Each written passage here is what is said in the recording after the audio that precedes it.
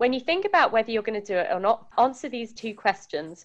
Will it matter in 100 years? Is anyone going to die? And if the answer to both of those is no, then you really just need to get on and do it.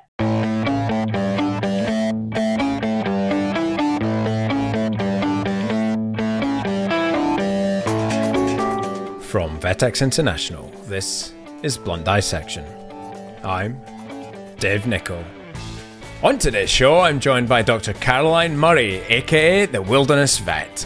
Caroline graduated from Liverpool University Vet School in 1997 and in addition to her veterinary degree, holds a bachelor's degree in zoology and a master's in conservation and wildlife medicine. After spending the first few years of her career working in the UK, she took the opportunity to spread her wings and test the combination of remoteness, veterinary medicine and conservation that became the hallmarks of her career with a trip to West Africa to care for orphaned primates. Wild adventures ensued, a pattern was set and the Wilderness Vet was born. Those adventures have led her all over the globe, caring for horses in the Mongol Derby, a 1,000-kilometre endurance horse race across the Mongolian desert, and near-death experiences with injured sled dogs in light aircraft above the frozen Alaskan tundra as part of the Iditarod vet team, and more recently to New Zealand, where she currently resides. Now, just before we jump into the episode, a quick word from today's show sponsor, which is the Thrive Professional Skills Course from Vetex International. If you're working in practice and clients or colleagues are making you miserable, then I have good news and bad news.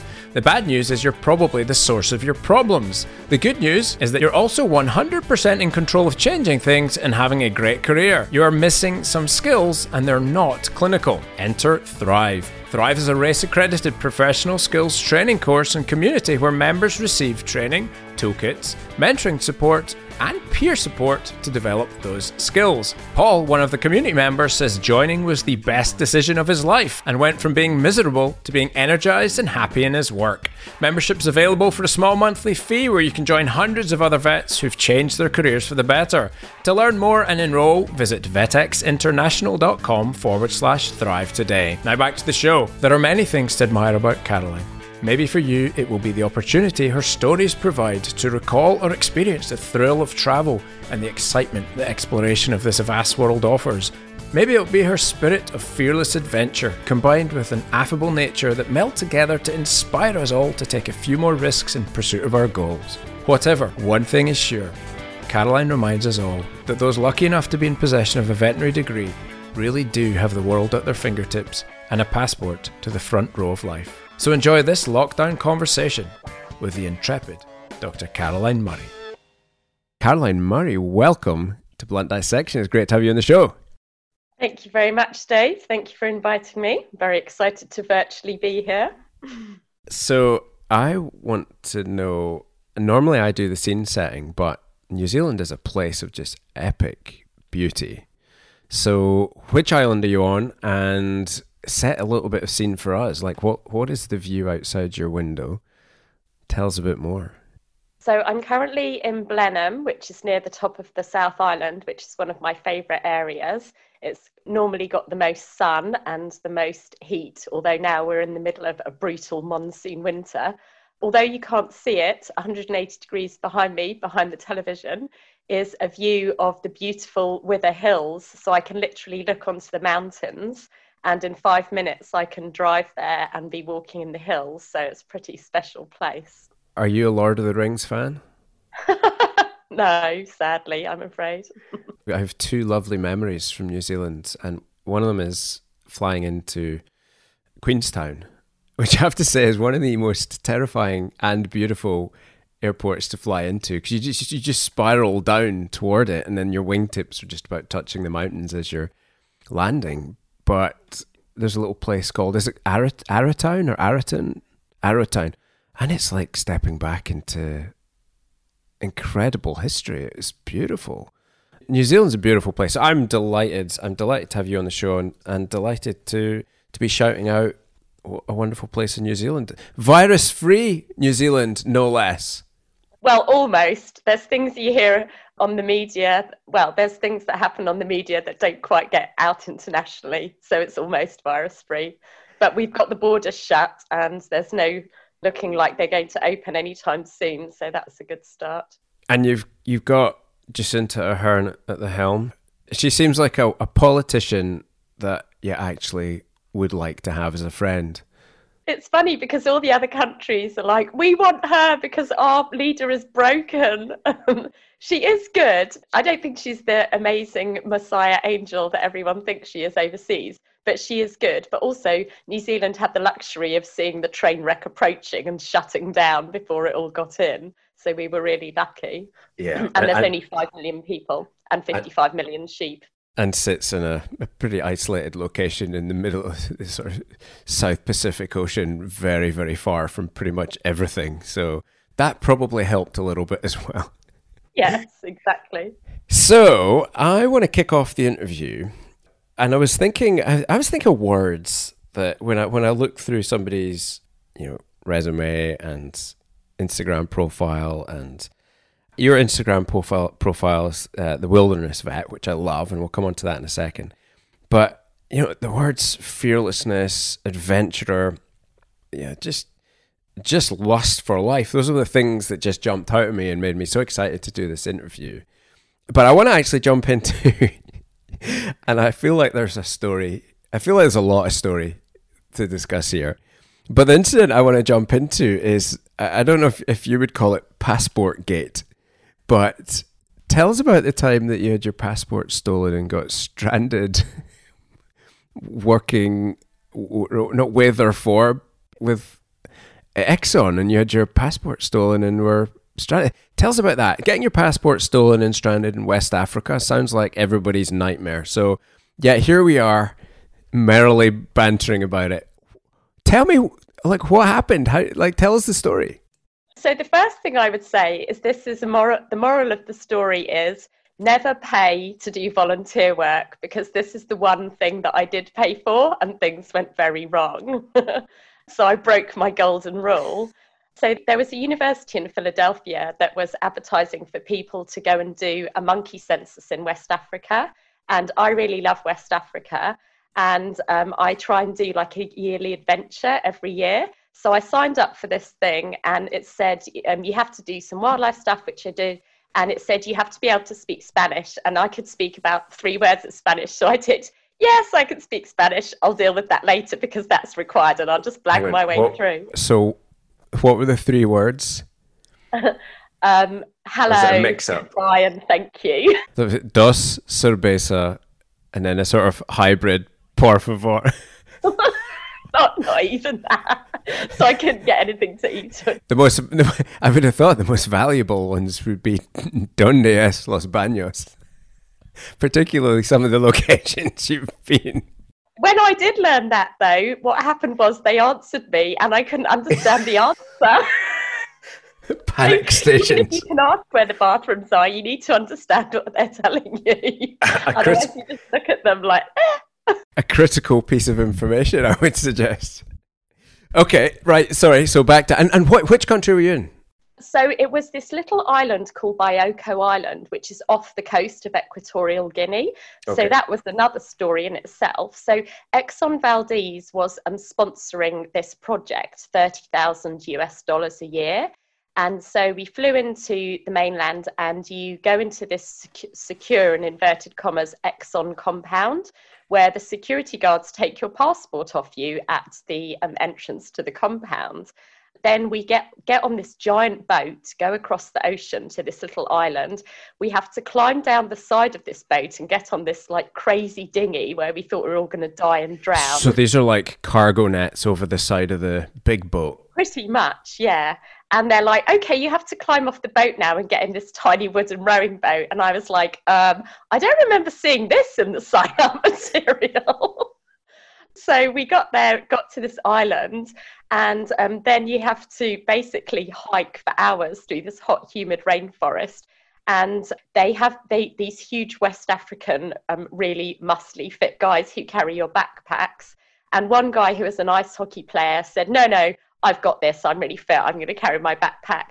And because it was like 100% humidity and 33 degrees, all the really fit people, nearly expired in hour 1 because they didn't give the guys their rucksacks and we did. So the project was incredible. We were camping on this island, doing a census of monkeys, colobus monkeys, which are really endangered. And we saw all these little, I can't remember what you call them, the things that fly in the night, flying squirrels, things like that. And also, one of the most amazing things I've ever seen in my life, we saw leatherback turtles coming to nest on the beach at night and lay eggs. So it was pretty incredible. Yeah. So that was for about a week. We were just living in the forest with these Americans and the African guys running around after us. And then when we came back, we were all supposed to pack up and go home. And when I'd left, I'd said to the lady organising the trip, I'm just a little bit worried because I haven't got my passport back, before we got on the boat. And no problem. It will all be fine. We'll just collect it when you get back. So I came back and discovered, oh, look, no one's admitting that I ever gave them my passport because I had a brand new English passport. And apparently that sells for $10,000 on the black market. So I'm pretty sure that's what had happened. So they start questioning all their employees. And of course, no one remembers seeing it or handling it. And my flight's due to leave in 2 days. And they specifically told us, this island has no UK embassy. And don't bring any Visa cards, just bring cash because you won't need anything because we're just going to be on this island. So I had no money, no Visa card, and no way of getting a new passport. So far, this sounds like it's not a million miles removed from perhaps being kidnapped from a boat and by, pirates and then holed up with no means of escape, except this is something you've paid to do. So what happened next? Well, so on that note, luckily there was no guns and I was in a luxury Exxon compound. And I said to them, okay, we need to call the police now because someone's stolen my passport and my flight leaves in 2 days and I need to be on it. And they said, no, don't worry about that. We'll just sort this out. And unbeknownst to me, they then got the heavies in and started pressuring the security guards and interrogating them. Where is her passport? She needs to leave. And of course, they didn't tell anyone. So the time came for my flight to leave and all the Americans left and said, bye, see you later. And I got abandoned in this compound with a satellite phone that I was ringing people with that they then disabled. So I couldn't ring anyone because it was costing them hundreds of dollars. And I rang my mother, who's normally quite crazy and stressed out about these things, and said, my passport's been stolen. I'm not going to be home. And I was due to start a locum job next week. And she said, thinking she would totally freak out, okay, see you when you get back. Donk. What? But I had no money to get another flight. And so I said to Exxon, your guys have stolen my passport, so you need to get me a flight home. And this is where it got really interesting. And it turned out that the security manager who was in charge of all this stuff was on holiday, so they didn't know what to do. So normally they would have gone to the police, got me like an exit visa and got me on the plane, but no one knew that. So when he came back after my flight was due to leave, he duly did that. But then I said to them, you need to buy me a flight out of here because you've caused me to miss my flight. And they said, we don't have the resources to do that. And I said, well, last time I checked, Exxon made $99.9 billion a day. So I think actually you do. Please, can you get me a flight home? And they flatly refused. Wow. So I had to, again, ring up my mother and I managed to get, I rang up this airline and I said, I'm stranded here. I need to get back. I'm in West Africa. And they said, oh, are you a bushmeat student? And I thought, oh, well, this is interesting. So I said, oh, yeah, I am. And they said, oh, that's great because you can get a 50% discount on your flight. So I said, brilliant, I'll take that. And then I got on this plane to go home, which was another experience. It was this plane that basically only the oil rig and workers get on. So I got on the plane and instead of like the usual newspapers, they were giving out FHM kind of magazines. And I was the only girl on the flight. There was all these big oil guys who haven't drunk for a month. And they start basically giving out double alcoholic drinks as they get on the plane. And you have a row of seats to yourself and a cushion. By the time we landed in Heathrow, they were all roaring drunk and rolling around the plane. And we got into immigration about 3 a.m. and there was this poor little woman there trying to get all the people from the flight through. And these guys rolling in like, hello, darling. I am not your darling. And so when I got there and said, well, I've got this exit visa and apparently I'm coming and I haven't got my passport. And she said, no, we don't know anything about this, but I'm going to let you through. Because you've been sat on a plane for 8 hours with this, you must be an angel. If you've got through this, you can come back into your country. Nothing we're going to put you through is going to be worse. So then I wrote an email to Exxon and said, well, I'd like you to refund my flight that cost me £300 and I've just lost £1,000 of locum work, so I'd like a refund. Thanks very much. And I found the emails of all these head people in America of Exxon and harassed them for a bit. And what they did was really interesting. Obviously, they said no because they didn't have the resources, because they didn't have a fund for people who've had their passports stolen that they needed to pay back. But what they also did, which was really awful, is they threatened the project, the American project that they were sponsoring, and said, if you don't get rid of this annoying little weevil who's harassing us, we're going to pull out all our $30,000 a year funding for your conservation project.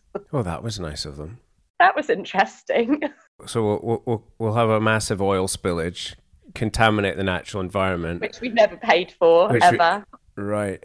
Mm. So that was a good lesson in the corporate world.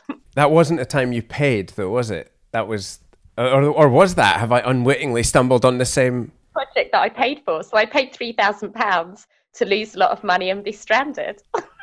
But to be fair, the week I had, so I was stranded for a week while they decided what they were doing. The compound was quite luxurious, so I basically spent the week swimming in their pool, in the gym, and reading their books. And they had to move me around in the rooms, so I had a room to myself, so I wasn't interfered with by the oil rig guys who were coming and going. Had you under lock and key. So there's many things I would like to chat about.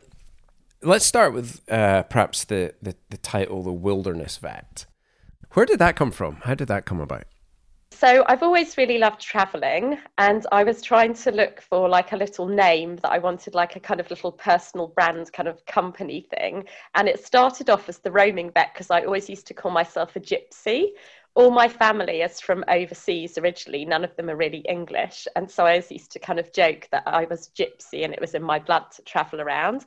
And then when I started going to Africa and went to the jungle, and I really loved being in the mountains, I just popped up with the wilderness word because it kind of really resonated with the stuff that I really love.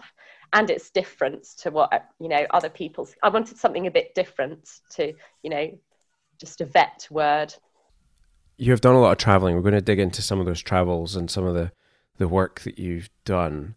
I'm particularly curious of, where that sort of lust, that travel bug comes from. Like, is there an influence in your life that helped to mold that or encourage that? Because I'm thinking now as a father as well, like I look at and this is a blatant double standard on my part, because I enjoy traveling and exploring but you put me in the shade utterly.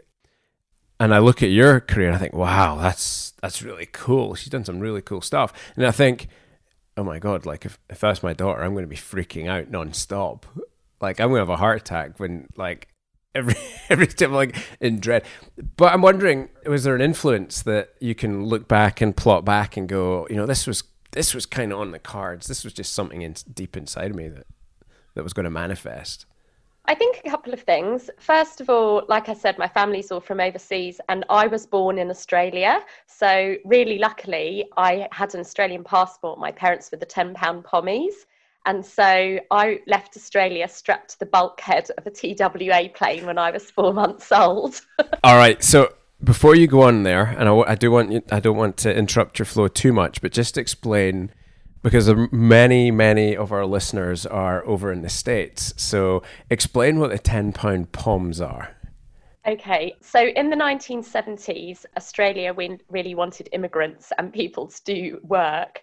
And so they offered this amazing deal of a £10 one-way flight to Australia. So my parents, actually, it was very lucky that I'm even still here. So my parents had a choice. My dad got offered a job in Uganda, so they would have been there in the middle of the Idi Amin fiasco. And my mother very sensibly decided Australia was a much more sensible option. So they got the £10 flight, and my dad had a really good job. He was a dentist in Adelaide and then Sydney. So I was born in Adelaide, and then they moved to Sydney. So some other people who got the £10 flights ended up in the middle of the bush, nowhere, and had some really bad experiences and left. But my parents were really lucky. My dad really loved it there and wanted to stay, but my mum, who kind of rules the roost, found it really difficult to get a job, and the chauvinistic attitude of the Australians, which seems to still persist now, made it really difficult for her to do that. So she decided to have a baby instead, which was me. And then she decided she wanted to leave, and they travelled a bit. So they actually flew to the States, I think, flew from Australia to the States on the way back to England. The journey involved in that trip to Australia back then, and many of the £10 poms went on boats as well, didn't they? Like they literally sailed them. Well, I mean, over the seas. I mean, I think that's how the Brits originally ended up there, and or certainly lots of us ended up in convict ships and things like that as well. But that's another story for another time. I think that's why the whole South Island of New Zealand has very Scottish names. Actually, can I tell you a quick New Zealand story? I went to a place just north of Auckland, and it was on the way up. I was going to do taking a camper van and drive up to the Bay of Islands, and it was not far away from. And I'm going to butcher the name because they're all unpronounceable names, but like Whangarei. Whangarei, right? And there's some names you can't pronounce because if you said them in polite company, they really sound quite rude in New Zealand. There's a lot of whakatamas and stuff like that, and you're like, wait, what? You can't say, no, it's really a place in New Zealand. I'm not being rude. Anyway, so this place, on the way there was a little town off of the highway, and I drove into it, and it had a tartan road sign, or a road sign emblazoned in tartan. And I thought, well, that's promising. And I got in. Actually, everything was tartan. So it was like it was worse than a woolen mill in Edinburgh level of tartan.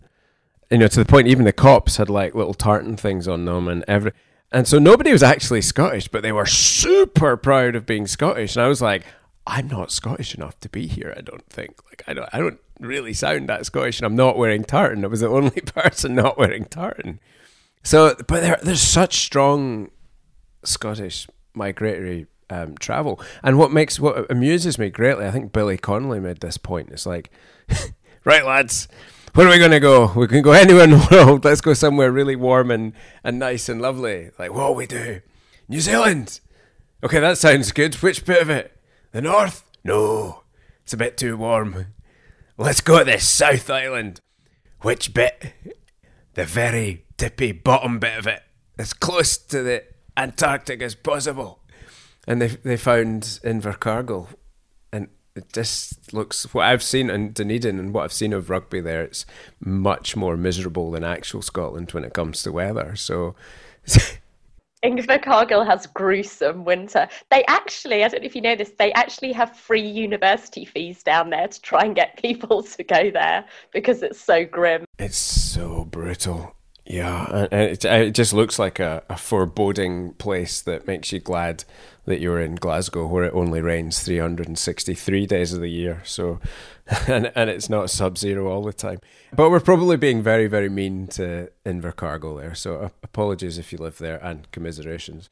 So the love of travel was kind of partially inspired by early travel with parents. Is there anything else there that sort of spiked your interest? Also, I didn't really travel a lot when we were younger. We normally just went to Europe or went on lots of hiking trips, which is why I really liked the wilderness. But when I was at university, I got a really amazing opportunity. Glaxo Wellcome were paying students, I think as part of some kind of tax dodge, £10,000 and this was in the mid-90s, to do it was called a Cornell Leadership Program, a summer school. So it was 4 weeks in America at Cornell University, which is really prestigious at the vet school, and a research program. And I'm not really into research, but I decided I really wanted to go to America and travel around America. So I need to blag my way onto this research program. So I found a guy who was really good at research and did the program before, and he told me how to get accepted. So I did 4 weeks of research, which I was absolutely appalling at. Like, I would run these gels and they would run all over the work surface onto the floor, and my boss was just wringing his hands. But at the end of that, I got to travel around America for 6 weeks on an Amtrak train, part of which I forged the last 2 weeks to get a longer ticket. But that was the start of my kind of solo, really long travels. And that kind of set the scene for my globetrotting. I didn't want to go home. It was so amazing. In all of your stories, there's a borderline lawlessness, but there's a fearless, intrepid sort of frontier person that likes to, be pushing the envelope of life's experience and just living it like absolutely thoroughly. I'm super curious. So it feels like you are like the veterinary, you are to veterinary medicine what MacGyver was to MacGyver. Like, I feel like if I locked you in a room with nothing but like a piece of paper and was foolish enough to leave a thumbtack in the room, that would be my bad. I would suffer for that decision. So now I'm curious as to what's the word, and I think we used this in our email exchange at one point. The word blag came up. And I feel like this might be a very accurate word to describe. You are, I wonder, you're studying, and this is only becoming more clear to me as we sort of talk, and maybe you can react to this rather than anything. This is not a heavily researched opinion. But, they describe what luck is. It's preparedness meets opportunity. And sort of there's an opportunism. There's a willingness to commit to things that might go horribly wrong, but turn out to be... And I think, by your experience, like some of these things have gone horribly wrong in some of your moments. But there's that willingness to commit regardless. And just, I think it's a fearlessness, there's an intrepidness about this. So... I'm curious to jump to... There's two things really jump out from your travels as well. And I think it's important to say that you underplay, I think, the amount of experience, and that is counted in degrees, but also in languages spoken now, as well as rich tapestry of life. So you've got your veterinary degree, you hold a bachelor's also in zoology, a master's in conservation medicine. You speak 3 languages, one of which is Mongolian. Again, that's slightly blagging. Basic Spanish and Mongolian. You didn't see that word, Dave. I saw the basic in front of the Spanish, but I didn't see it in front of the Mongolian, actually. I've got your CV in front of me, so we can replay that now. You've got basic Spanish, and Mongolian. So you're just laying a little trap that I can gloss over there quite easily. Yes, she does speak extremely fluent Mongolian. Okay, so you can order 2 beers in Mongolian and Spanish, but that's a lot of experience acquired along the way. I'm curious, the bigger question is here, and I think your mum asked this in a very unkind way, we were speaking before, but I would ask the question that your mum asked slightly differently, and that would be, I'm almost curious to ask, have you found what you're looking for? I don't think I have, but I've got a better idea of what I am looking for now. And interestingly, I'm just doing this coaching program at the moment, and it's really interesting. It looks into like your values and beliefs and what can you live without and what do you really need. And a lot of the things that came up for me was like, I have to be like reading and learning. I have to be traveling. I need to be in nature. And ironically, the course was about business online. So I was thinking, maybe this isn't really what's in it for me, but that's a learning experience as well. But I think the problem with traveling is the more you do, I thought that if you travel a lot every year, then you kind of get it out of your system and then you settle down and get into work. But the more you see, the more you want to see, and the more you realise you don't know. And there's so many cultures and people out there that we're not aware of. And I think it's really important for people in the Western world to travel, especially to countries that don't have, running water, electricity. You can't just turn the shower on. Some of them don't even have proper buildings. So it really makes you question who you are and what you want. And I know one of the things I do really want to do is make a difference and help people in whatever I do. I also want to be like the vet Simon Reeves, doing like a wildlife conservation travel vet series. That would be a lot of fun. I would watch that show. So what's been the most, of all of the travels you've had, what's been the most rewarding work or adventure, and why is that so? Well, I think there's kind of two answers to that. There's one that's the most exciting and the one that was the most kind of like mind opening. All right, let's do both of those. The one that was the most exciting was going on the Iditarod sled dog race in Alaska, which in regards to your blagging, that's kind of literally the story of how I got most of my events. Okay, let's define blagging. Blagging sounds like a very English word for chancing your arm. So basically my MO is I find a thing that I really want to do and I find the people that I need to get me into there. And that's proven very useful in a lot of places. And then you have to explain to people when you're there why you should be there, because they're like, what are you even doing here? Like, how did this even happen? Which is how I ended up in New Zealand, actually. Okay, so the Iditarod, how did you get? So that's a sled dog race, like a huge sled dog race across Alaska, right?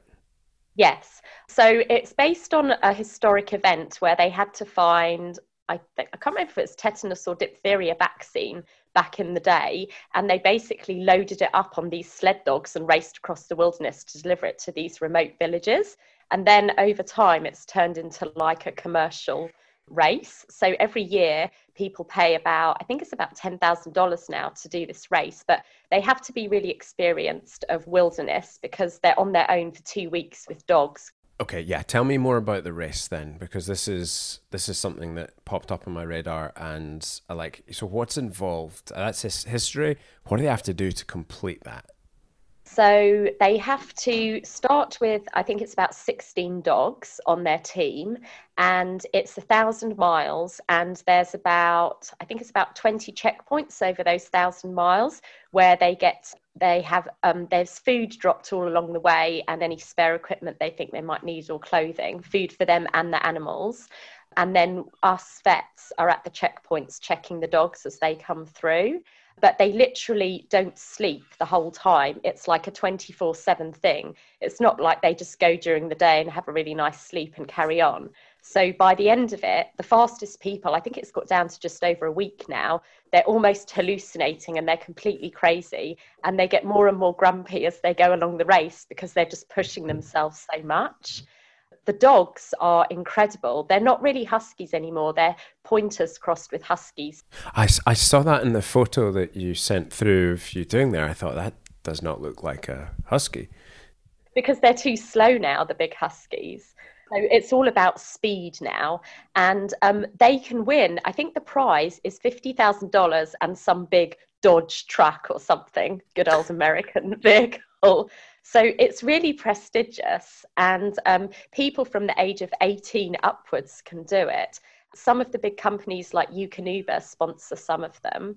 So the animal rights people are really against it. And so there's really rigorous testing before the race of all the dogs. They have like full physical exams, ECGs, blood tests. And so they're really strict, and also temperament tests, because one year they had a guy who had dogs that were biting everyone, and that's really not okay because the race goes through lots of villages and there's lots of school kids. So it's a really big like social and cultural thing as well. And each year the route alternates through different villages to kind of give them more business, because people come from all over the world to see this race. Yeah. And as vets, we're really lucky. We basically fly in to Anchorage, and then we get flown in Cessna planes between the checkpoints to check the animals. and the other people go on quad bikes between the checkpoints. Some of them fall through the ice occasionally and get really badly injured and just duct tape themselves back up until the end of the race. So it's quite insane. They're super hardcore people. That's crazy. You know, the animals, what sort of things were you seeing with the animals and having to treat? Like, was it exhaustion? Was it...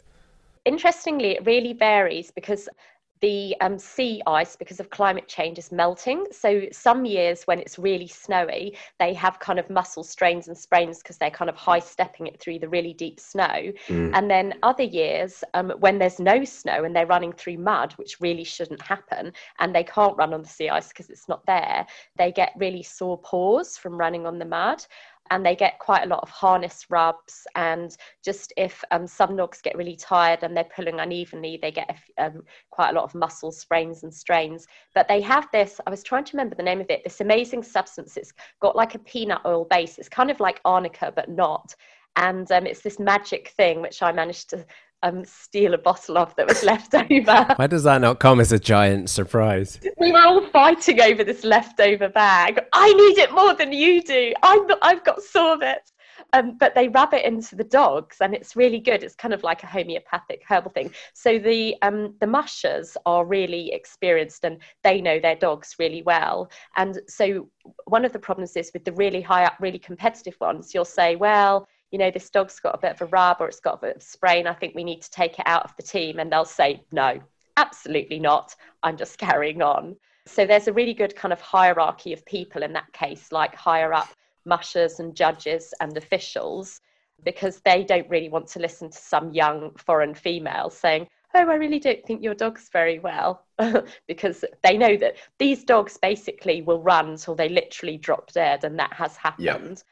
But that doesn't happen because they're not looked after. It's because they're so good at hiding if something is wrong. And they love running. Like, you see them, I've got this video of them. They're literally like kangaroos waiting to get going. But on the other hand, they do have a limit. So there was this young girl who was really pushing her dog. She wanted to win the rookie race. And some of the older mushers were really unhappy with what she was doing, just like pushing. And she got to within a couple of days of the end of the race. And normally when you harness the dogs up, they're squealing, running around, jumping, really keen to go. And she harnessed her dogs up and they just sat down and refused to move, which is almost unheard of with sled dogs. They were just really tired and they'd had enough. So she had a tantrum. Daddy flew in his helicopter to speak to her. And it was a really good lesson to her that you need to treat your dogs well, otherwise things don't work out how you want them to. And she had to pull out of the race. Was that the most exciting thing you'd taken part in, or was... So one of the most exciting, / scary things was during the flying between the checkpoints, I used to get really airsick on the planes, and to the point that the pilots called me the puker and didn't want to let me fly in their planes. You're on the quad bike next leg. And because they're really small private planes, you have to learn to stockpile air sickness bags on your international flights on the way in. Otherwise, it's really hard and you're scrabbling around when you're about to be really sick, which they don't like either.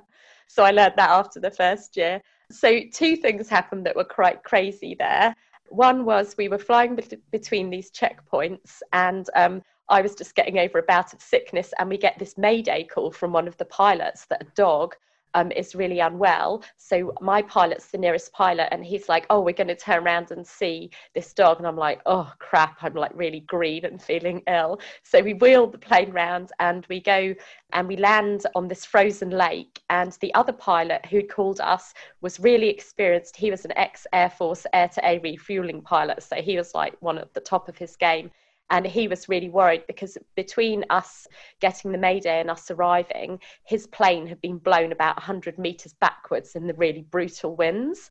And our pilot said to us, you need to get out, check the dog, get back in. We can't cut the engines. We're in the middle of nowhere. If the planes stop, we're going to be stranded here. And one of the things that the pilots used to say when we got in, I was always really nervous. They used to start their kind of spiel with, okay, you know, my name is, and the emergency stuff's in the tail. And I used to say, but we won't need that, right? Because we're going to be okay. And so we rushed in, looked at the dog. Really, unfortunately, it had somehow strangled itself on the plane, which again was really unheard of. So we looked at the dog, rushed back in, said, okay, our pilot's right, we need to get out of here. And so we started trying to take off, and the wind was so strong, our plane was being pushed back onto the lake, and I could see his knuckles going white as he was pushing the throttle, and nothing was really happening. And I said to him, are we okay? Like, are we going to get out of here? And he said, yeah, everything's fine, no problem. And so we somehow managed to take off, and we had this hugely turbulent ride back with more vomiting. And then we got back, and he kind of pretended that everything was fine. And later, just by chance, I was walking through the office, and I heard him on the phone to his wife going, I thought we were going to die. It was terrible.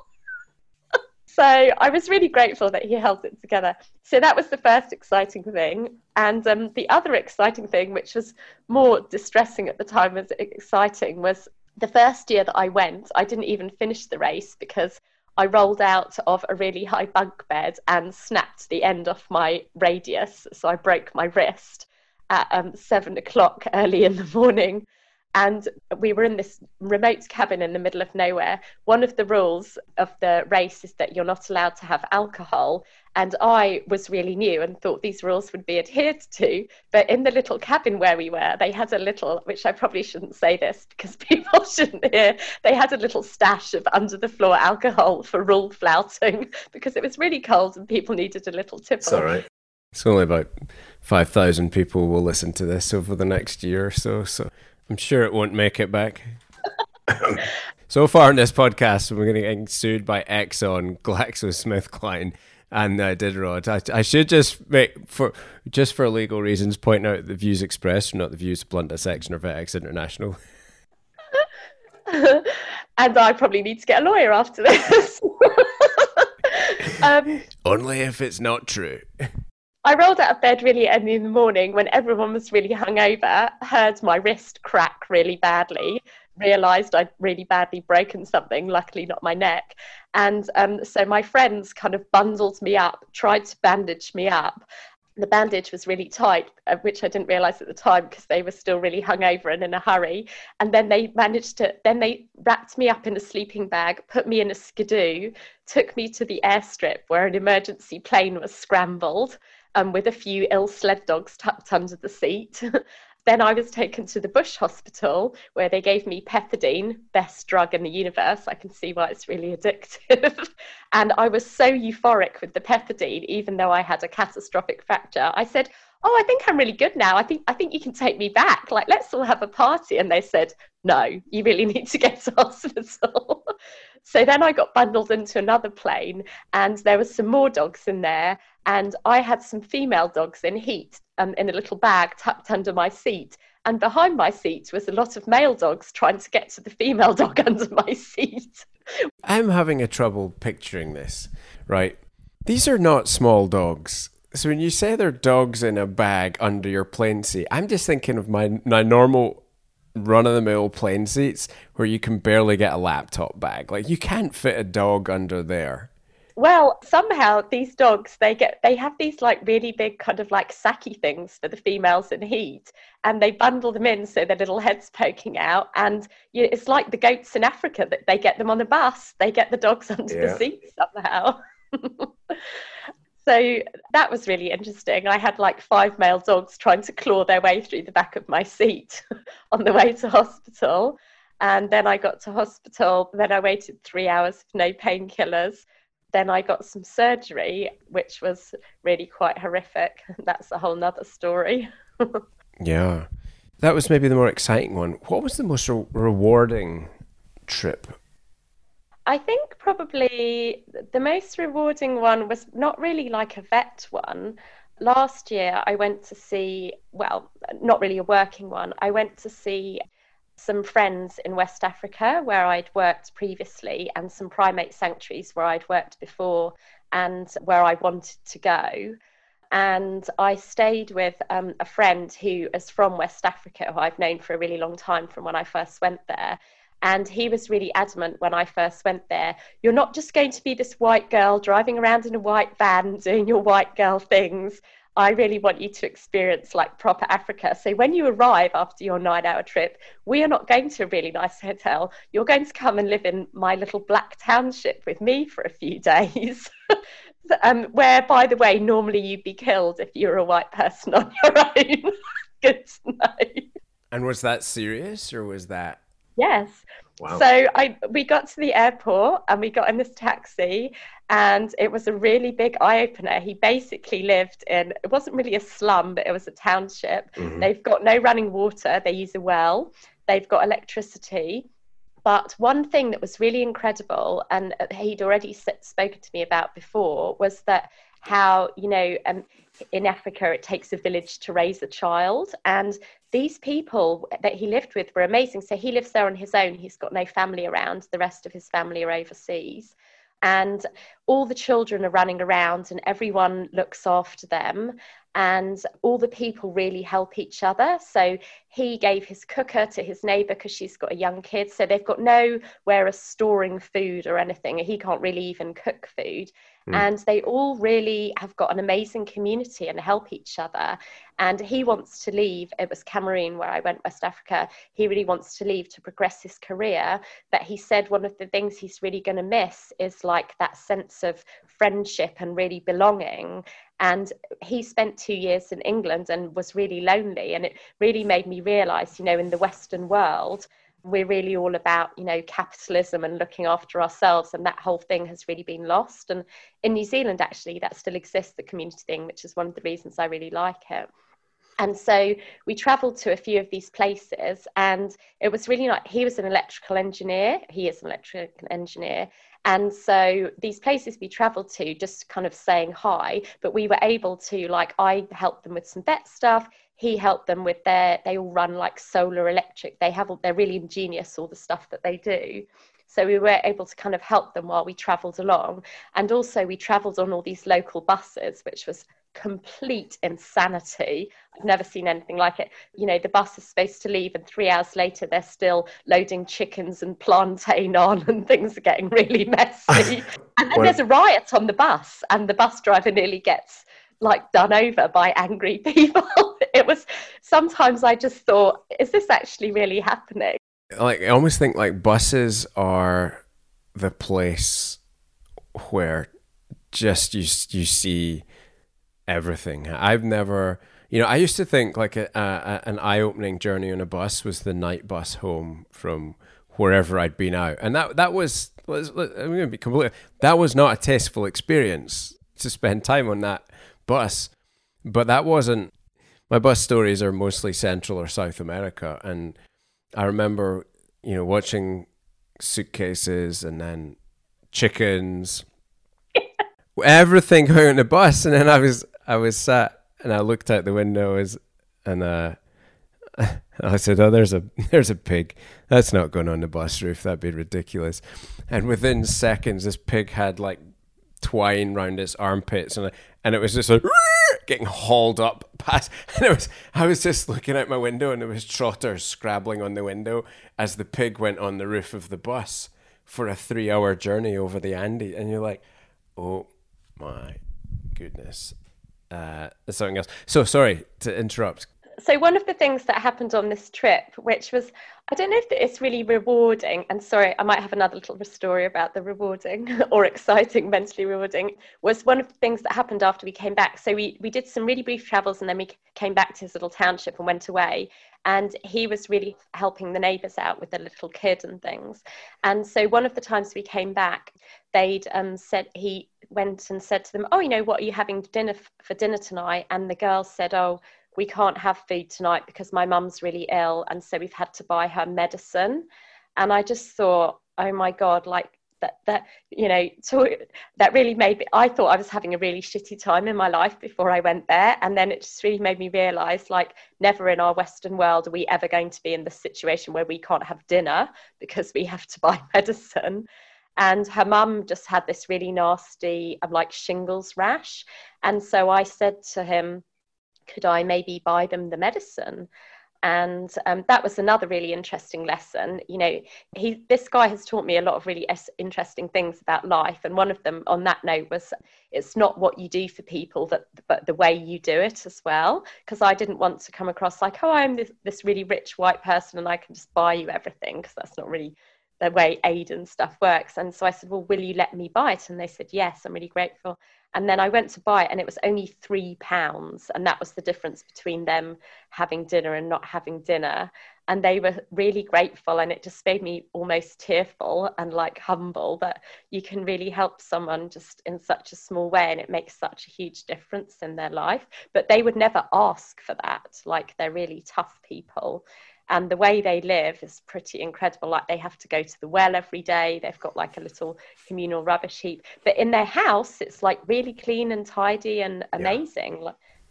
Yeah, you think of the wasteful way that we live in the West, where, I seem tonight, like, waste is something I hate. And I look at, if I've thrown out vegetables because they get rotten in the bottom of my fridge, I think, man, that wouldn't happen in other places. That would be kind of, it just wouldn't happen. Like, it would be heartbreaking to watch that happening, wouldn't it? But there's much we can learn, I think, from other cultures. You mentioned there, and perhaps this is a good point to sort of change direction a little bit here. And amongst all of the incredible travels and the experience you've had, and you've worked in Mongolia and massive horse racing events, like huge equine events. There's so many stories, and we could talk for ages and ages about that and the way that you chase life. But life is never, it never is everything it appears to be. And there's upsides, there's downsides. And I know that you're particularly keen to, and certainly what's come across in our conversations, in amongst all of these journeys, there's been struggles as well. So what have been some of the, I'm actually going to get you to balance this out. And perhaps once, there's a point to exploring the stories and things. I'm really curious about the lessons that you've learned, that your travels, the people you've met. Maybe what were the 3 best lessons that you've learned? And then as you've traversed life, perhaps you would speak to some of the challenges and the traumas that you've endured, and how they've perhaps shaped you, and perhaps how one has helped the other in some way. I know, and I'm making linkages that might not actually exist, but I get this sense that there probably is a greater narrative here. So I think one of the lessons is, however really bad you think things are, and actually a lot of these lessons were from my Cameroonian friends, who I've really drawn strength from when I've had a really bad time, because he's lived in a lot of really adverse conditions and he's got incredible mental strength and optimism, which I really admire, despite constantly life really beating him down. And one of the things is, like, this too shall pass. Even if you think things are really, really terrible, first of all, there's always people who are worse off than you. And secondly, it's kind of like a phase that you're going through, and you just have to really believe that you can get through it, and you will. And one of the little pictures that really I look at to inspire me for that is a friend of mine, also a vet, has written some also really interesting wildlife stories. And on one of his articles, he had this photo of the civil war in Sudan after it. And the picture is of, it looks like either 2 brothers or a guy and his son. And they're in the middle of nowhere in this barren desert leading a cow. And it says, after the civil war in Sudan, this was the only thing that these people had left. And that's a really stark reminder when you think your life is really shit. Actually, we are never going to go through anything like those people have. And so we do really need to kind of get on with it. Which isn't always easy when you're really wallowing in self-pity. But I think that's one of the really, important things about traveling. Like, it really opens your mind and makes you realise how grateful we should be. And the second lesson would be, which I'll come on to later with the challenges, sometimes out of really bad things, good things can happen. and situations happen that you think are really terrible and like you're going to have to change everything, but then another opportunity comes up that you wouldn't have thought would happen and wouldn't have happened if the bad thing hadn't happened. And that includes people that you meet as well. Some of the people that I've met in really terrible jobs or situations that have been really bad are now my best friends. It's an incredible way shared adversity can really bond people together or tear them apart. Yeah. It can go either way. Actually, I talk of quite a few of my friends. We talk about we've bonded in adversity, which isn't always bad things, but during crazy travels like in Mongolia, when crazy things were going on, where we're looking around like, is this actually really happening? It's so nuts, my brain can't really process this. A question that pops in my head there, in that I was just thinking, in that sort of shared adversity, you know, when you go through vet school, one of my observations about life is, you know, you've got various stages and circles of friends as you go through life. You've got your primary school friends, your secondary school friends, your university friends, your early career sort of friends. You might have friends from a sports social or whatever. When you're traveling so much, how do you maintain a tribe? Who are your tribe and how have you found them and how do you maintain that tribe? And during COVID, how has that affected you? I mean, that must have been tough for somebody with the wanderlust that you have. Yeah, so with the tribe thing, I'm actually really a bit bad about that because I live a lot between England and New Zealand. So when I'm in England, I'm really in touch with my English friends a lot, and my New Zealand ones I'm probably not that great with. And then when I come here, I'm really bad at abandoning the motherland friends. But the great thing is now, you know, you don't need to write letters anymore. WhatsApp is your best friend. Mm-hmm. And it's so easy. And during the lockdown, so the lockdown didn't affect me as much as other people, kind of ironically, because a bad thing happened. I had a really horrendous back injury and I prolapsed a disc in my lower back and I couldn't walk for nearly 2 months. So I was really incapacitated for most of lockdown. So that made it less terrible. I wasn't working during that and having all the really terrible things that a lot of other vets are. But I did find it really socially isolating. But on the flip side, I'm really lucky that I have friends on both sides of the world. So there's normally someone up at 3 a.m. or 3 p.m. that you can message or WhatsApp. And I really struggle with the not being physically close to people. But the talking, which I think a lot of people did, and, you know, hugs. Someone said to me recently, I haven't had a hug since February. Oh, my God. I had a first hug with a friend that I've not seen in 3 months at last weekend. And it was like the best hug ever. It was just, I knew, you know, it's like, it's one of my guy friends. I've not seen him for ages. And it was just like, oh my, like, it was the best. It was like, oh man, I have missed that. And actually recently I met a guy here who I'm just friends with, and we were trying to establish the boundaries of our friendship. And I said, I'm just letting you know I require hugs. So you're going to need to put that on the list if we're going to remain friends, because I've just been through lockdown and not been near any people for 7 months. There's going to be a second wave. It's going to be a well-intentioned hug-based second wave, isn't it? Sorry, Jacinta. I'm afraid we've unleashed the dogs of hell in New Zealand with a hug pandemic. Just on that note, a long time ago I was there was a really bad, not like Exxon scale, but an oil spill off New Zealand, which is really unusual. And a lot of us traipsed up there to help. It's off the coast of Tauranga on the northeast. And it was really full on and quite stressful work, long hours. And there was a guy who was working in it who had this sign on him, just popped up one day, something about I can give hugs, or tell me if you need a hug, or free hugs. And it was really amazing. Suddenly all these people were hugging him and everyone was hugging each other. I see what he's done there. And it really helped with like mental morale. I'm sure that was a purely altruistic. No, I don't think it was. Sure, I'm gonna make a sign. Right. Hugs here.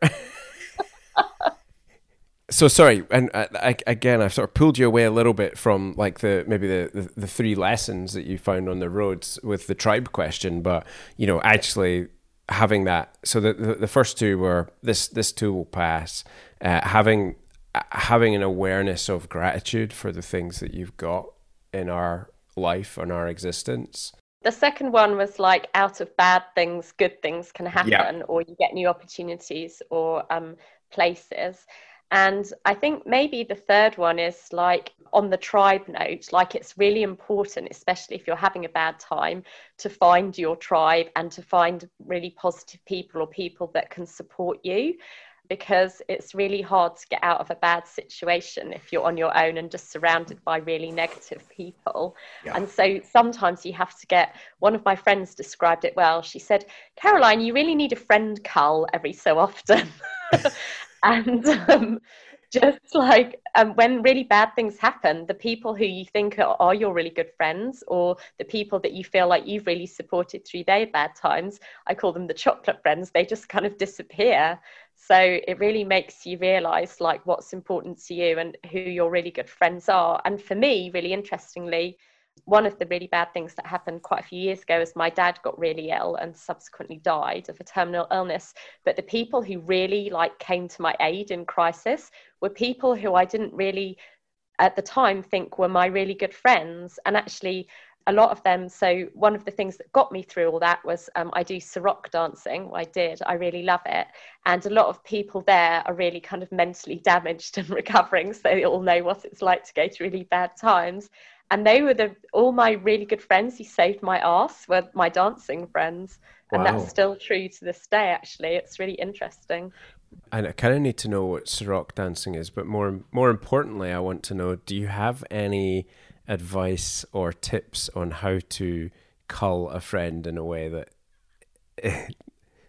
anyone that's listening that needs that, how have you gone about that? Is there a way? Like, is it just they're deleted from your WhatsApp list? I'm not sure if my way is the right way. I think there's various gradations. Okay, I think this is worth exploring.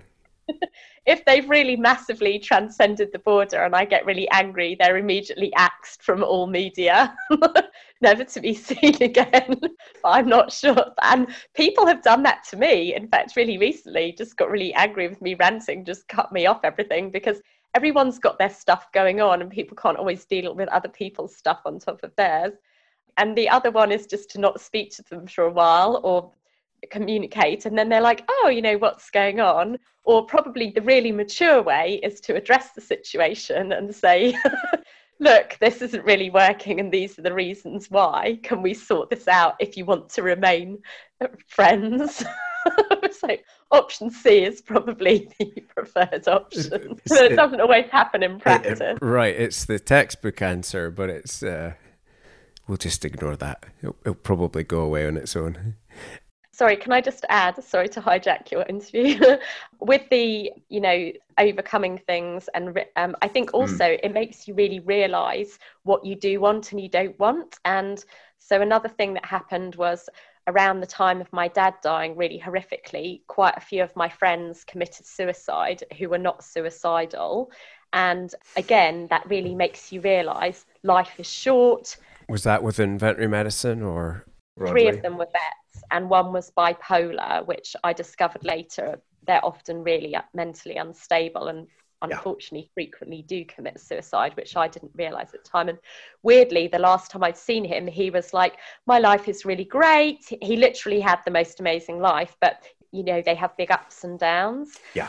He was a really successful businessman and an amazing person. And those things that happened, and a lot of the people were quite young, really shocked me into realising life really is short. You don't know when someone's going to die. Or like I was in Christchurch in New Zealand when the earthquake happened and people died or had really life-changing injuries. And my dad worked really hard for a really long time and then retired and got really ill really soon after and never got to enjoy his life. So I think that really pushed me to travel more recently, because you just don't know what's going to happen. And another thing that my Cameroonian friend taught me, which is really important, is spend time with the people that you like and love and tell them that you like and love them, because we often end up being so busy doing our lives that we don't really do the human friendship things. And then that led me to kind of focus on, what do I really want?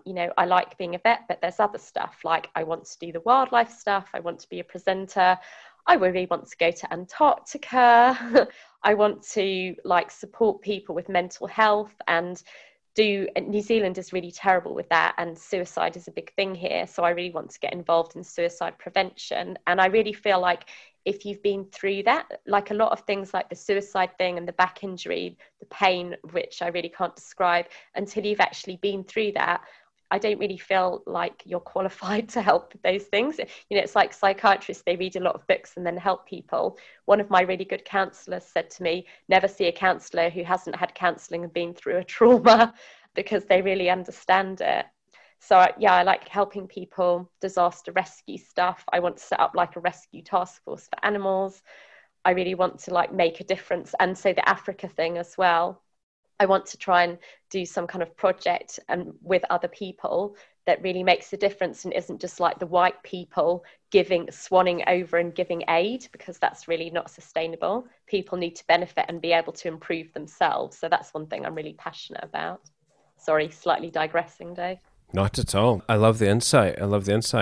What do you do to, having witnessed or experienced or suffered and seen suffering in others and tragedy? Do you have any habits or routines to, you've mentioned positivity before. How do you maintain your positivity? So I've actually really struggled with that with my recent injury, because I was in really severe pain to the point that I couldn't even think or function. And I never really realised that pain could be that bad, like it literally hijacks your brain. So one of the things that really helped me when I couldn't walk and I was lying in a hospital was speaking to my friends, and the friends that make you laugh. And again, really bizarrely, friends came to visit me who I hadn't seen for a really long time, who I didn't think were really great friends. They just turned up at the hospital to see me, and laughing and watching funny stuff I found really helps with pain. And I think I read some studies a while ago that people cured themselves of cancer and things like that. Like, it really alters your brain. And, people keep saying, the brain is in charge of pain. And I was saying, well, no, I've had this really bad accident, and so that's why my back's sore. But ultimately it is your brain that really feels the pain. So I've really got fascinated about psychology and neurobiology and like how it really affects everything basically. And a lot of pain is mental. The other thing that really helps is coming back to New Zealand was a really big move for me, because I really struggled. Weirdly, although New Zealand and England are still Western countries, the culture is really different. And I really struggled coming back, and I actually really regard this as a home. So after all the really bad episodes of dying, I really wanted to come back to New Zealand because I felt it was really therapeutic. And one of the reasons of that is the nature here is just, as you mentioned, really majestically spectacular. Stunning.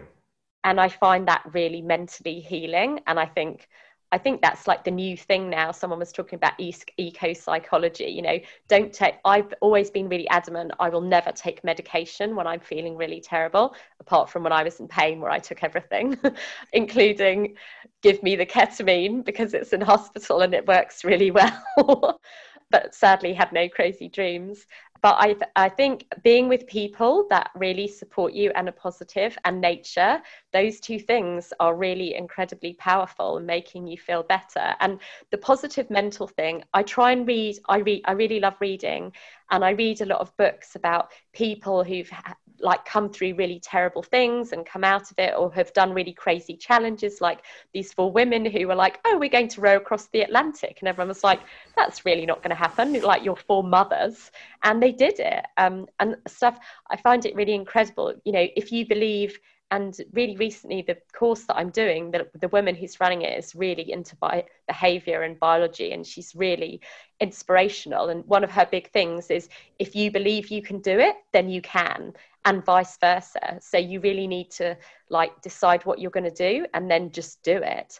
And I've got this little diary thing actually just opposite me. One of the 2 things that it says, there's these little pictures, and one of them is dream big, and the other one is you can totally do this. And every day I have a really good flick through that.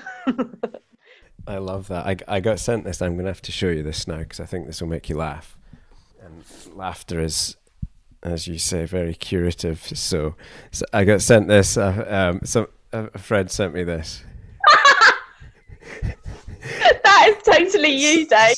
So in the interest of you who are not able to see the computer screen, some of my lovely friends sent me this bound book, and it's basically a journal. It's blank on the inside, but on the front, it's black cover. Very nice feel, actually. It's a little bit, feels like moleskin, but it says, "You're freaking awesome. Keep that shit up."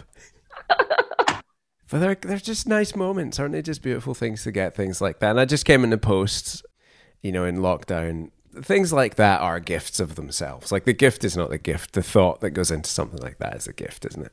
Two more things that I found really helpful that I think other people would too is, and I think I mentioned this on the recent Vet Summit talk, dancing is really incredibly therapeutic. And when I first came to New Zealand, I'm really unco, like I fall over my own feet and trip over in the street. But when I was in New Zealand the first year, I really struggled with the really long, dark winters because I like sports. And so I just turned up at this dance thing in my work boots, my steel toe cap boots, which really didn't go down too well. That's going to be a partner with very sore shins or something like that. Yeah, it really doesn't work. But then I started feeling like really good, like in my mind. And when things were really, really terrible with my dad, I basically went dancing a lot. And at times I used to come back really buzzing, thinking, wow, this is like better than a counselling session. And then I started reading, like, dancing actually really changes electrical activity in your brain, and it's actually really good for you. And also it moves nearly every muscle in your body, so it kind of gets everything going, releases endorphins. And the really good thing about Sarok dancing is, for my job, or anyone who's moving around who think, oh, it's really hard to find friends, I find my friends through dancing. Like, Sarok is everywhere in the world. You just turn up to the nearest club. You don't have to have a partner, which is really handy, although part of it is you dance with a guy, but you can turn up anywhere in the world, meet new people. Everyone's there who just wants to have a really nice time and dance. Sometimes you don't even need to speak to people if you don't want to. If I'm having a really bad day, I just dance them and walk off. But also you meet really interesting people with all these different jobs and things that you never meet in your normal life. So that is, I find, really mentally enriching. And I would really encourage anyone who's having a really tough time to do that. I think, a lot of people say they're really shy and they don't like speaking to people, but you don't really have to. I'm lucky, I really like speaking to people. And one of the things, like you were saying about things that you've learned through life, my mother taught me some really interesting things. One was just go out and do it on your own. Don't wait for other people and encourage us to be really independent. And also to be really assertive and know what you want, which did take a while, and also to just really disregard authority and blag things. I think you just described who the influence for your... People who are really high up and in charge. That doesn't mean they're always right or that you need to do what they say. Rules are guidelines. That's it. Rules are guidelines. That's what... And the other thing that's really helpful that I started doing, which I didn't really realise until recently, is I really like writing and kind of, and my life basically, I've kind of got this like alter ego called Calamity Caroline that I developed in the last few years because things just kept going really wrong. And I realised that this was really entertaining for other people. And so I started writing these little Facebook blogs, Calamity Caroline, of actually things that really did happen that just seemed ridiculous. And I found that really therapeutic. It kind of helped me just kind of get stuff out, and people seem to find it really funny. So I'm thinking of like writing a little book based on like that and my vet stuff and travel. I feel like I would be remiss in not asking you for a Calamity Caroline story. I mean, the breaking wrist one's probably pretty good. I'll let you off the hook because I know, like, the way we're going to need like around 2 and 3 here. I feel like we're just scratching the outsides. No, I mean, those are, I love the things you shared there. I know there's like the dancing, it combines that social with that exercise, which is just ticking so many human need boxes right there. And they say if exercise was a medicine, it would be hailed as the most amazing wonder drug ever on this planet, which is kind of cool. Really interestingly, a lot of the dance people, because they haven't been able to do it for a long time, they're now doing online classes. So you can do like a little group down online dance thing, which is really good. That's what they're doing in New Zealand because they're only just restarting it now. Yeah. So I don't really know what's happening in other countries or in England. But I think, that's, and also, with the Sarok dancing, you're kind of not in a bad way, but like touching another person. You often dance really closely with a guy, and just having that nice kind of like physical, really social contact, I think I really struggled with that, and I know a lot of my dancing friends really struggled as well, because you just get really used to being close to people and you just take that for granted. Yeah, I agree.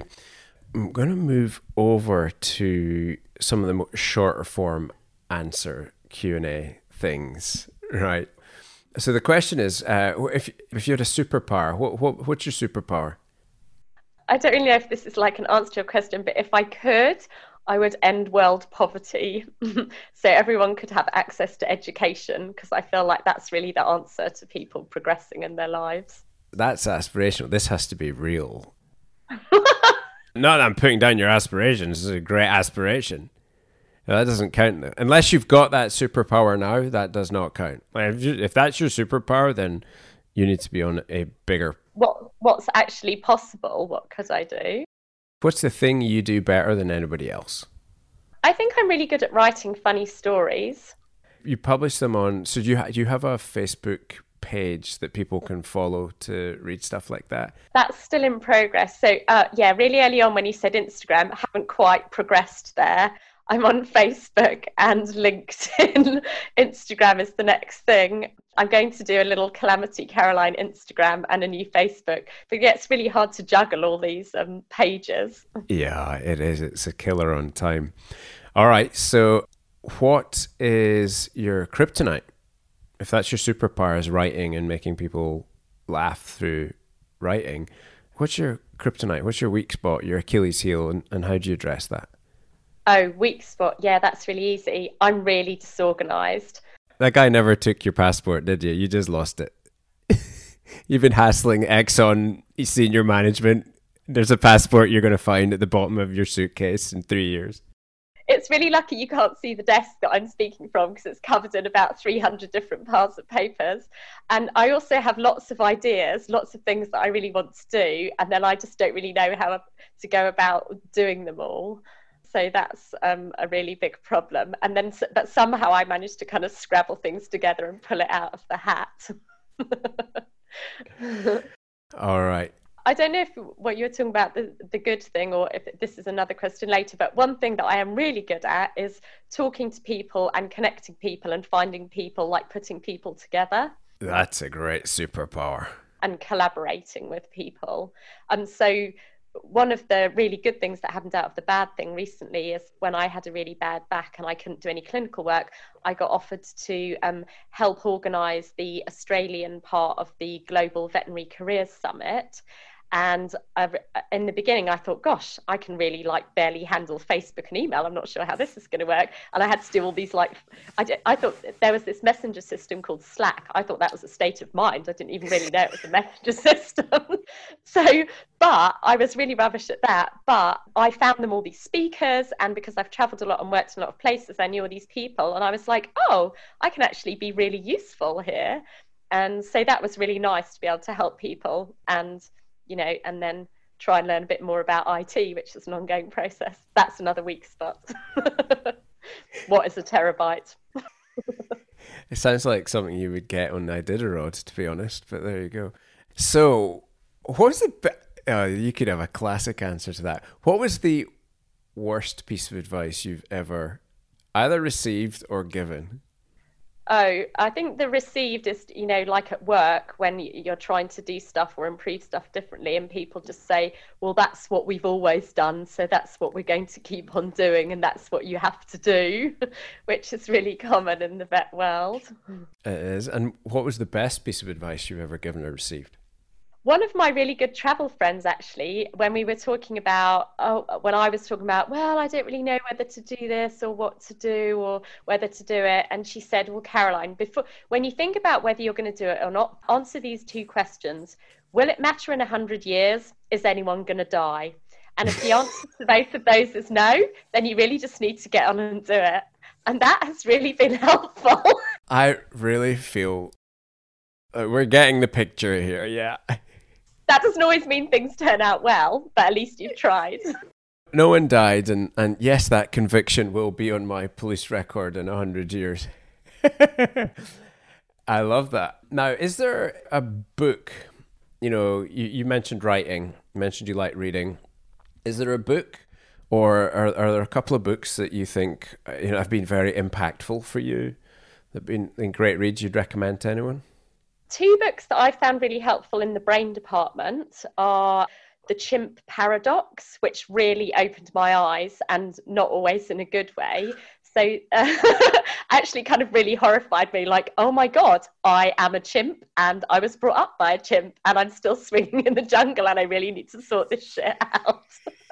So it was really good I've read lots of brain books, and I remember talking to a counsellor saying, I've read all these books and nothing's working. And he said, well, have you actually done anything that it says in the books? Oh no, I'm far too busy for that.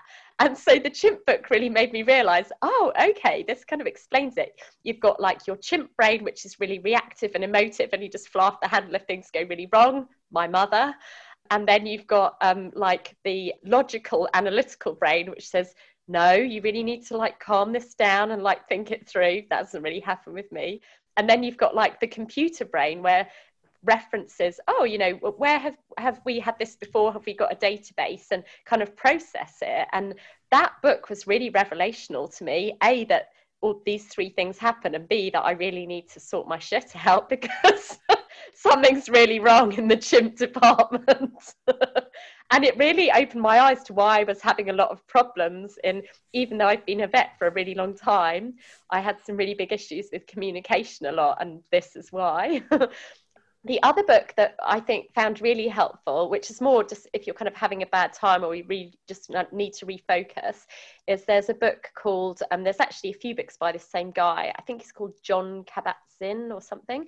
But a few friends recommended this to me when they were really struggling. And it's called Mindfulness, something like Mindfulness, Finding Peace in a Frantic World. Mm-hmm. And it's really good. It just makes you totally like calm down your brain. And one of the things in it, it has the raisin meditation, and like you put a raisin in your mouth. And when I was reading this, I was thinking, this is really a pile of rubbish. But it actually is really good because your brain can only focus on one thing at a time. So if it's really focusing on like, feel the raisin in your mouth, what does like your tongue feeling it, the texture, the taste of it when you crunch it, and the chocolate meditation, which I prefer more. And there's lots of little things like that, and it just goes through really small stages, and it has a CD in as well so you can go back to, because a lot of these books you really need to read about 5 times, like you don't always take it all in. But those 2 books I would really recommend to anyone because they're really revelational. That's awesome. What's the coolest piece of equipment you have for traveling that served you well? Like, what's the first thing goes in your case when you're going on travels? I wouldn't say this is really cool, but it's one thing that I learned from New Zealand. I don't go anywhere without duct tape because there's actually someone here wrote a book, 101 Uses for it.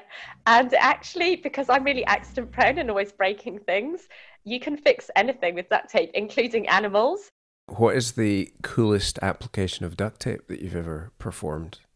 Not really me using it, but when I was in the Iditarod, this woman fell off her quad bike into this frozen river and got hauled out, and she had a really horrendously sprained ankle, and we were in the middle of nowhere, and she should have really gone to hospital, and she said, no, I'm not doing that, and she just strapped up her ankle with duct tape for a week to keep it stable.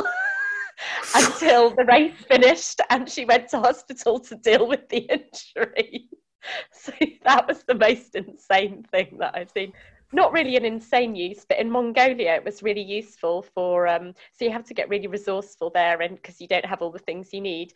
I found duct tape was really useful for strapping intravenous catheters onto the horses, and the Mongolians loved it when I whipped out my really big red duct tape and started wrapping it around the horse's neck, and then wrapping it around the drip, which is attached to the van, which is attached to the guy sitting on top of the van. But really annoyingly, if you put it in your hand luggage they sometimes confiscate it because they say that it's a lethal weapon and you can strap people to their seats. Right. They probably use it in bomb making and things like that as well. Yeah, you can't go taking that on an aircraft in the hole. It's just like you're going to tape the pilots to the chair or something like that. Like, yeah, I can see where they're coming from there. Although they're really inconsistent. Once in Canada, I flew through the same airport. The first time, fine. The second time, they said, no, we need to take this off you. And we had this really big Mexican standoff because I said, look, I've already been through here and it was fine. I've done it once. And so they had to get the high up customs person to say, no, ma'am, you're really not getting on the plane with this. Also, in Mongolia, they don't make duct tape, so it's really valuable. Oh, I love it. I love it.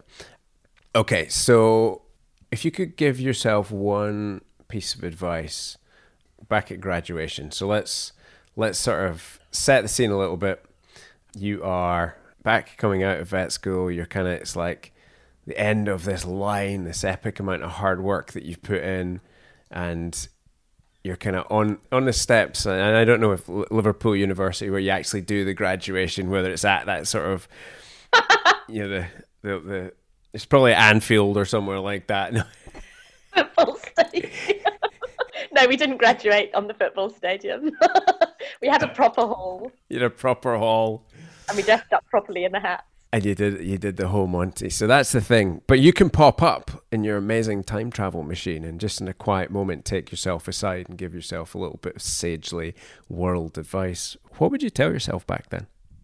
Well, one thing that I really wish I'd done, or I wish I'd learnt before all the vet stuff, is done some kind of psychology or business degree. Because, or even, and I think now they're really addressing that in vet school, because our job, a lot of us, we really love animals and we want to help the people who own the animals, but 99% of our job is human communication. And if you find it really difficult to, like I find it really easy to talk to people, but there's a difference between talking and communicating. And I've really struggled a lot with some people in certain areas and certain places that I've worked in, both clients and bosses. And I think if you understand like why people think the way they do, and just really simple things like, you know, different characters, like understanding the, personality test. If you can understand where different people are coming from and how they work, your job will be a million times easier. And also just basic business knowledge. Like I still get nearly hypertension, high blood pressure, even thinking about trying to use a really high-tech accounting system or any kind of computer business strategy. I had to look up what strategy and systems planning was in my personality test because I didn't even really know what it is. And also, don't go to vet school straight from school, I think is really important. Have a year out, travel, work, even just doing non-vetty work, do other things, because life experience is really important and makes a huge difference. And just in emotion, I wouldn't really say that I emotionally matured until my 40s, but just things and experiences that I've done, good and bad, have really helped in some situations that have come up later. And I think when you're really young and 18, you really want to help and you can, but often you don't have the wisdom to do it a lot of the time. Amen to that. 22 and I graduated as a vet and I think, what was that about? But you think you're like, I've got this, I can do this. I knew I was an idiot. Like there was no... It really wasn't. Like everyone knew I was an idiot. Like the nurses in my first practice, like they would not let me keep more than a plant. Like I was graduated onto a goldfish to keep that thing alive, and even the plants were a struggle. All right, so last question then is if you can. So you can send a Facebook message, but everyone in the world gets that popping up on their computer. What would the message be? I would say believe in yourself and the impossible isn't possible, and just go and do it, because you don't know what's going to happen unless you try. Fantastic. It seems like a nice place to wind things up. Caroline, if people want to follow your adventures, read some of the hilarious posts, or just shout you out on the interwebs, where's a good place for them to do that? So currently I'm a bit behind in that. I've got my Caroline Murray and the Wilderness Vet Facebook page. So facebook.com/The Wilderness Vet and something like that, yeah. We'll but my check that out. Calamity Caroline one is on just I can't actually remember what it's called. I think it's also Caroline Murray, the Wilderness Vet. I need to check. We will link that up from the show notes page when we publish that. Point, I'm going to do an Instagram. That's in the bucket list in progress. You must do that, because the photographs that you will have in reserve, the content that's there, combined with the storytelling you can do, that will blow up for you, I'm sure. So it'd be a great thing to do. Caroline, thank you so much. You've been really generous with your stories. I feel like we have only just scratched the surface here a little bit. And what's wonderful is I know that there are many, many chapters for you to come, and I look forward to hearing more of your stories, perhaps in the future, and you can come back and share some more of this. But thank you for, it's inspiring to read and to your journey, to hear from you. It was a real pleasure to run into you for me at the conference, and just to have this time to connect with you has just been wonderful. So thank you for sharing some inspiration and for blazing a trail out there in the world. Keep that going and keep the stories coming. The world needs a lot more of that in it. Thank you, Dave. I'm really privileged to be talking to you, and thank you very much for the opportunity.